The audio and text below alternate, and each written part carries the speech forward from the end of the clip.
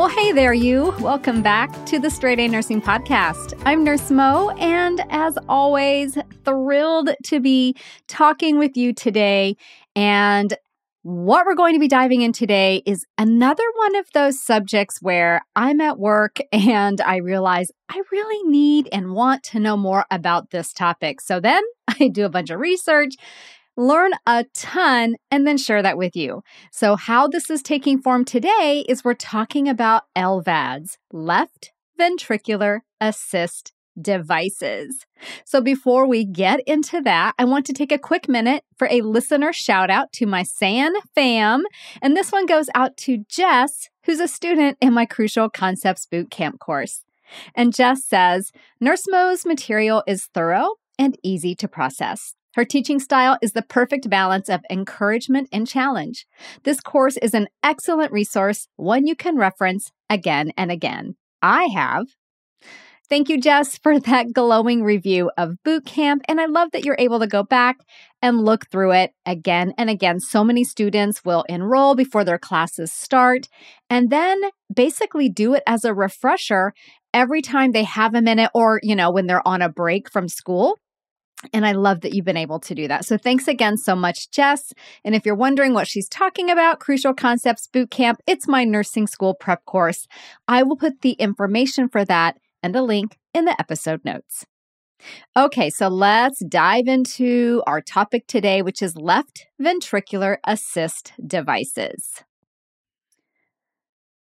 So a left ventricular assist device, or as it's more commonly called, LVAD, is a mechanical pump that is surgically inserted to basically assist the left ventricle in pumping blood to the body. Now, this device is often used as a temporary measure for patients with very severe heart failure while they await a heart transplant. And when it's used in that way, it's called bridge to transplant therapy. Sometimes you may see it shortened to just bridge therapy. However, it can also be utilized long-term for patients who, for some reason, are not able to have a heart transplant. So in this case, it's referred to as destination therapy. And then in some cases, such as those with acute ischemic heart failure, it can sometimes be used temporarily. The heart function could improve enough over time to allow for LVAD weaning. Okay, so it's going to be bridge to transplant therapy, destination therapy, or temporary as the heart heals and recovers from an acute event. So how does an LVAD actually work? Okay, so for the purposes of simplicity, this episode is referencing the HeartMate 3. So there's a few different types of LVADs made by different manufacturers. So I referenced the HeartMate 3. That one is manufactured by the company Abbott, and they have a fantastic, really robust website that if you've got like an hour or so, go and check it out. If you're way into this topic, you will learn so much from their website. It's phenomenal. I'll include a link to their website in the episode notes. So the HeartMate 3 includes both internal and external components. So the internal component is the LVAD itself. So the inflow conduit of the LVAD is attached directly to the apex of the left ventricle, while the outflow conduit is attached to the ascending aorta. Now, the device pumps blood from that left ventricle, and it goes like, it's kind of taking like a circuitous route. I can never say that word, but it's kind of taking like a different route, right? It's going to pump blood from the left ventricle and put it right into the ascending aorta. So it's assisting the left ventricle in its job, which is getting blood out to the body. And how it does that is by improving cardiac output. The HeartMate 3 can provide a flow rate of 2.5 to 10 liters per minute, which is enough to meet the body's demands. So that's the internal components. Now, the external components consist of a drive line, which provides power to the LVAD. There's also the rechargeable batteries and the controller. These are worn by the patient at all times with a specially designed bag, a belt and vest combo, or a belt and neck strap combo. The goal is to provide the patient with as much freedom of mobility, as much independence as possible, so they can basically resume their normal activities of daily living and improved quality of life. So that drive line that I mentioned, it basically looks like a very, very large catheter coming out, and it exits at the abdomen, kind of the upper abdomen, usually kind of over on the side a bit, and is covered with a sterile dressing. It's anchored to the abdomen, so a little bit distal to that dressing, you'll see an anchor device. So it's anchored to the abdomen for added security. This is 100% not the type of line that you want to get dislodged or displaced. So this whole device, this whole LVAD device is placed via a surgical procedure that involves the patient being placed on cardiopulmonary bypass and takes about 4 to 8 hours. So it's a big deal surgery. Patients will be taken to a cardiovascular surgery ICU after the procedure, where they typically stay for about 4 to 5 days, assuming no complications occur. Now, during this time, the patient is ideally going to be weaned off any medications that they've been on. Many times these patients with severe heart failure will have to be on consistent infusions of things like dopamine, right, or milrinone or something like that. They'll get weaned off these medications and then undergo tests to measure their heart function. And this could be like an EKG and echocardiogram. Patients will begin working with physical therapy as soon as they are stable enough, often post-op day 1. And I'm not saying post-op day 1, they're rambling the halls, but post-op day 1, they're for sure going to get out of bed and be sitting in the bedside chair, right, having their meals, as long as, they're off the ventilator and they're stable enough. So cardiovascular surgery ICUs are just fantastic at mobilizing their patients as soon as they possibly can. So after the ICU, patients will be transferred to a step-down cardiac care unit where they typically stay for a bit, about 14 to 21 days. During this time, they will continue to increase mobility. Remember, they've had very severe heart failure, so their mobility and their exercise tolerance was very, very drastically impacted by that. We've got to get their strength up and get them as mobile and independent as possible, and this takes some time. So during this time, they're increasing mobility and learning a lot about their device, the care and maintenance of that device. So what are some complications of having an LVAD? So specific complications related to the LVAD device itself are device malfunction or failure and the formation of thrombi, which can lead to stroke. Some other associated complications are bleeding, including hemorrhagic stroke and GI bleeding, right ventricular failure, cardiac arrhythmias, and infection. So that's your general overview of LVADs. So now let's go through some more details using the straight A nursing latte method. So we are not going to be talking so much about how you take care of these patients in the immediate post-op period, because that's a much more advanced topic, and that's going to be very specialized to that cardiovascular surgery ICU environment. I'm going to be talking more about that patient who's come in after the fact and is getting maybe some other kind of procedure done, or who has an issue not related to their heart failure or their LVAD device. So you'll see them in other parts of the hospital. I see them in the PACU on a pretty regular basis because patients with LVADs have to get surgeries and procedures for other things that aren't at all even related to their heart condition. So you'll see them in recovery, the ER, other types of cardiac units. So they're definitely not just going to be in the cardiovascular surgery ICU. And I want you to have an understanding of how to assess and care for these patients. The L in the latte method stands for look. How does the patient look? What are you going to notice about them, etc.? So, because the HeartMate 3 provides adequate cardiac output for most individuals, as long as it's functioning optimally, their signs and symptoms of heart failure should be pretty well managed. They'll definitely be less than what they were before they got the LVAD. And in some patients, they could not have any symptoms of heart failure at this time. Now, the patient will have that dressing in that abdominal area where the drive line exits. And again, that will be anchored to the body a few inches from that exit site to ensure it does not become dislodged. Now, the patient will be wearing their equipment, the controller, the batteries, and some kind of specialized carrying device. Now, if they are, just coming from surgery, that will probably just be on the bed with them. It's not going to necessarily be around their body, but it will be there with them. And this could be just a single bag. Again, it could be a holster with a belt attachment. And then there's also more like a holster vest type of contraption. Now, because these patients do require anticoagulation, they may bruise easily. So something you might notice about this patient is maybe they're a little bruisey. Maybe you'll see like where IVs were inserted or attempted to be inserted, and you'll see those telltale bruises on the forearm or the hand, right?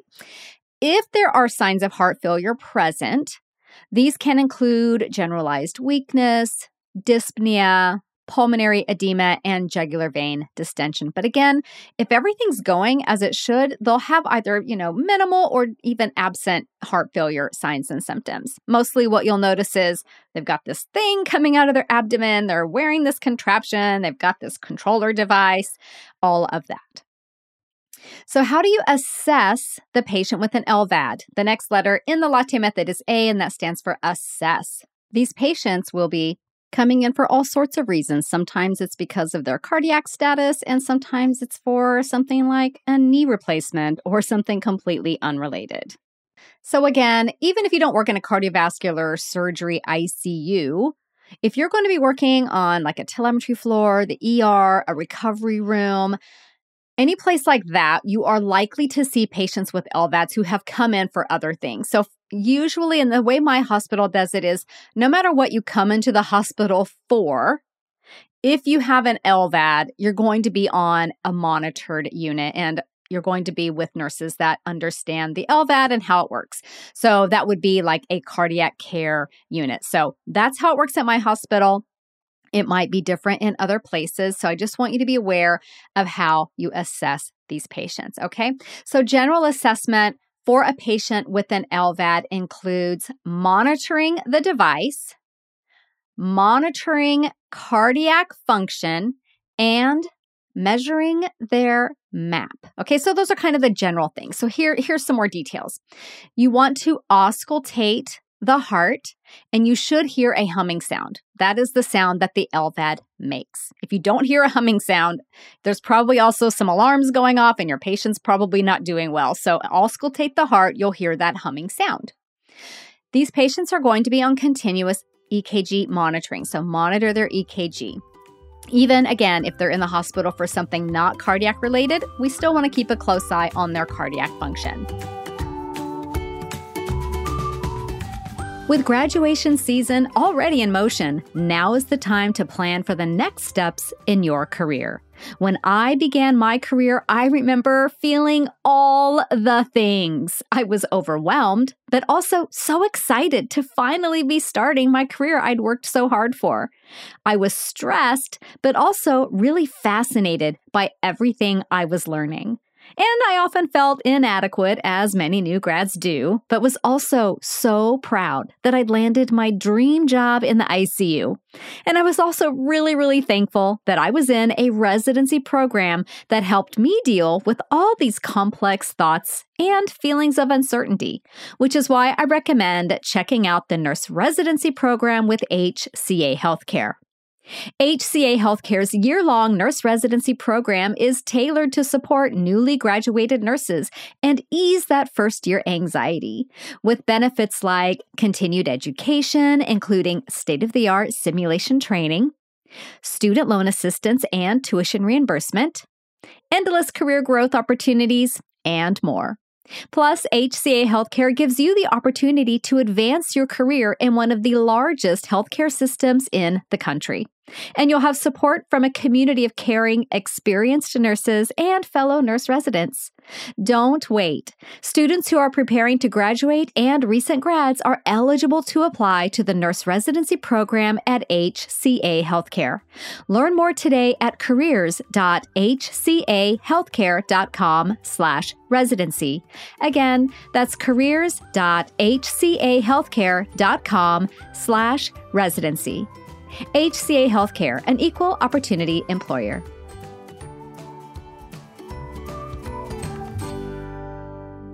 So let's talk about how we get a blood pressure reading. So when we get the blood pressure reading for somebody with an LVAD, we're basically getting the mean arterial pressure. And we're basically going to be doing this with a Doppler. Now, I did see some resources that said you could do it by palpation if they do have a palpable pulse, but I've never had an LVAD patient with a palpable pulse, so I've always used the Doppler method. So here's how you go about doing that. And there's some great videos online. I will link to a really good one in the episode notes so that you can actually see this in action. So to obtain that Doppler reading of your mean arterial pressure, you'll need your Doppler, your conduction gel, and a manual blood pressure cuff. So get the blood pressure cuff on the upper arm, get your conduction gel right there where you assume the brachial artery is in that area. And then you're going to get out the Doppler device and listen for that flowing sound.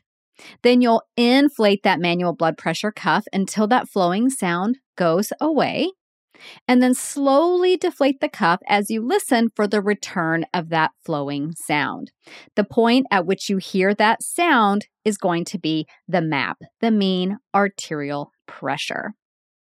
You also want to make note of the device settings and the flow rate. There should be a dedicated area on the flow sheet for you to chart this data. If there isn't, find out how your facility wants you to chart this. Is it a narrative note? Where does the physician want it charted so that they can easily find it as well? You'll also be assessing for adequate perfusion by assessing the mental status of the patient, capillary refill, and skin signs. And then again, monitoring that EKG, making note of any cardiac dysrhythmias or arrhythmias, which are not uncommon in patients with an LVAD. So if your patient does have any signs or symptoms of heart failure, your general monitoring will be listening to heart and lungs, monitoring for edema, measuring daily weights, getting a full set of vital signs, assessing for shortness of breath, low oxygen saturation levels, all of those things.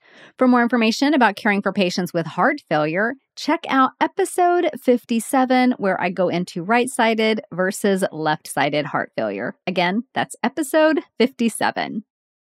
So the next letter in the latte method is T. What tests will be ordered for a patient with an LVAD? So tests utilized after LVAD implantation will be aimed at monitoring heart function and for signs of complications such as infection. And these include EKG. Many patients with LVAD, again, will have atrial or ventricular arrhythmias. They'll get echocardiogram to assess cardiac function periodically. If they're showing signs of infection, CBC to monitor for that. BMP will monitor for electrolyte imbalances. The BNP will be elevated in heart failure. And if the patient's taking warfarin, they'll be getting their INR checked routinely. And if they're taking heparin, that test is the PTT. And then what about treatments? What treatments are provided for a patient with an LVAD? So patients with an LVAD will likely be taking medication to help manage their heart failure, as well as anticoagulation therapy. So even though the LVAD itself really helps, the patient still may need their heart failure medications. And this is going to be something that they will work individually with their physician to either, wean as necessary and keep a very close eye on that cardiac function. So diuretics is a very common medication. This is used to maintain fluid balance. A very common one is furosemide. Beta blockers such as metoprolol or propranolol keep the heart from beating too fast and reduce its workload. Beta blockers have an added benefit of blocking the heart's response to stress hormones, which can contribute to heart dysfunction. ACE inhibitors block hormones that cause vasoconstriction, easing the workload on the heart. Angiotensin receptor blockers, or ARBs, also work to dilate vessels, making it easier for the heart to pump effectively. Digoxin is going to slow the heart rate while increasing its contractile force, and this helps improve cardiac output. Aldosterone blockers, such as spironolactone, help the body maintain sodium and fluid balance. Anticoagulant medications include warfarin, heparin, and aspirin and are used to prevent thrombotic events. Note that your patient could be taking a direct-acting oral anticoagulant, or DOAC, such as apixaban, also known as Eliquis. And then we have phosphodiesterase inhibitors, and these decrease pulmonary hypertension, which reduces workload on the right side of the heart. And then after implantation surgery, let's say you're taking care of this patient after they've left that cardiovascular ICU, they are in the step-down unit with you. Your patient will receive physical therapy as their heart failure has likely, again, led to significant physical deconditioning. The goal is to increase activity and gain as much independence and mobility as possible. Now, if an LVAD patient becomes unresponsive, follow your facility's protocols for this emergency. Some common protocols can include checking for secure connections and adequate power. Anytime the device loses power or becomes disconnected, you should have some alarms sounding. If the LVAD is not functioning and cannot be started, follow ACLS protocols and call the VAD coordinator to get expert help there immediately. If you're caring for an LVAD patient and need immediate help, a great resource is the cardiovascular ICU if your hospital has one. If the LVAD has power, but the patient still shows signs of poor perfusion, general protocols are to perform chest compressions and follow ACLS guidelines. Again, you will always follow your facility's protocols.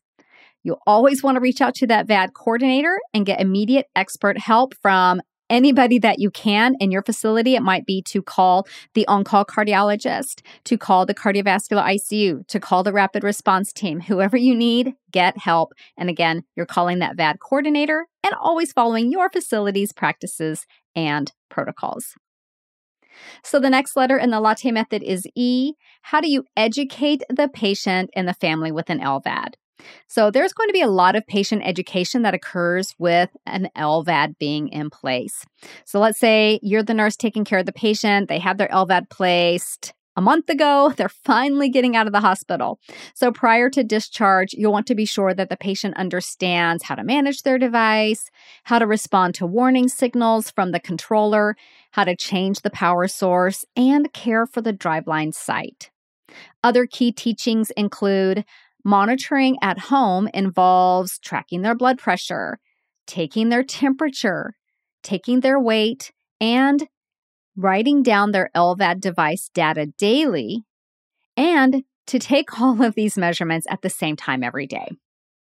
You also want to ensure they know how to change that driveline dressing. This is a sterile procedure. You also want to make sure they know how to take all their medications and that some doses may be adjusted or new ones added as the body gets used to having this LVAD in place.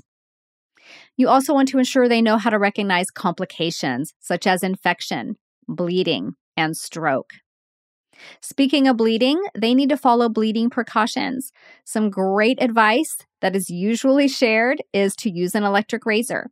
Avoid activities that increase the risk of falling, and avoiding NSAIDs. They also need to understand the importance of carrying a backup controller and fully charged batteries at all times, and that regular exercise is encouraged, but they will need to start slow and progress gently. Swimming and contact sports must be avoided. As for showering, patients will be given a special bag to place their device in so that they are able to shower.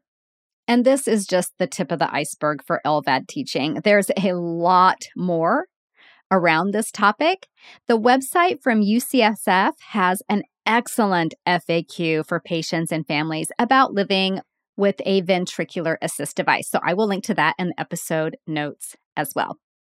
Okay, so here's your brief summary. An LVAD is a pump that helps the heart pump blood out to the body. The patient will probably not have a palpable pulse. You will measure the MAP, the mean arterial pressure, instead of systolic diastolic blood pressure, and you'll do this using a Doppler. The patient will be taking some kind of anticoagulants, and the patient will have an external controller and a drive line that exits the abdomen and is anchored at a site distal to the dressing. So I hope that helps you understand the basics of caring for a patient with an LVAD so that you don't maybe totally freak out the first time that you see one. And if you're interested in more episodes on cardiovascular nursing, I have a link in the episode notes so that you can just click right on that and go to a whole collection. So I will see you back here actually not next week. We are doing a bonus episode. Actually, it's tomorrow. So come back tomorrow and you will get that bonus episode on preparing for the NCLEX. So to make sure that you always get all the latest episodes, if you subscribe or follow the podcast, they show up for you like magic when they're released. So that way you never miss one of our regular episodes, which come out on Thursday, or any of the bonus episodes that we do. So I will see you tomorrow. Bye for now. This podcast is brought to you by Straight A Nursing.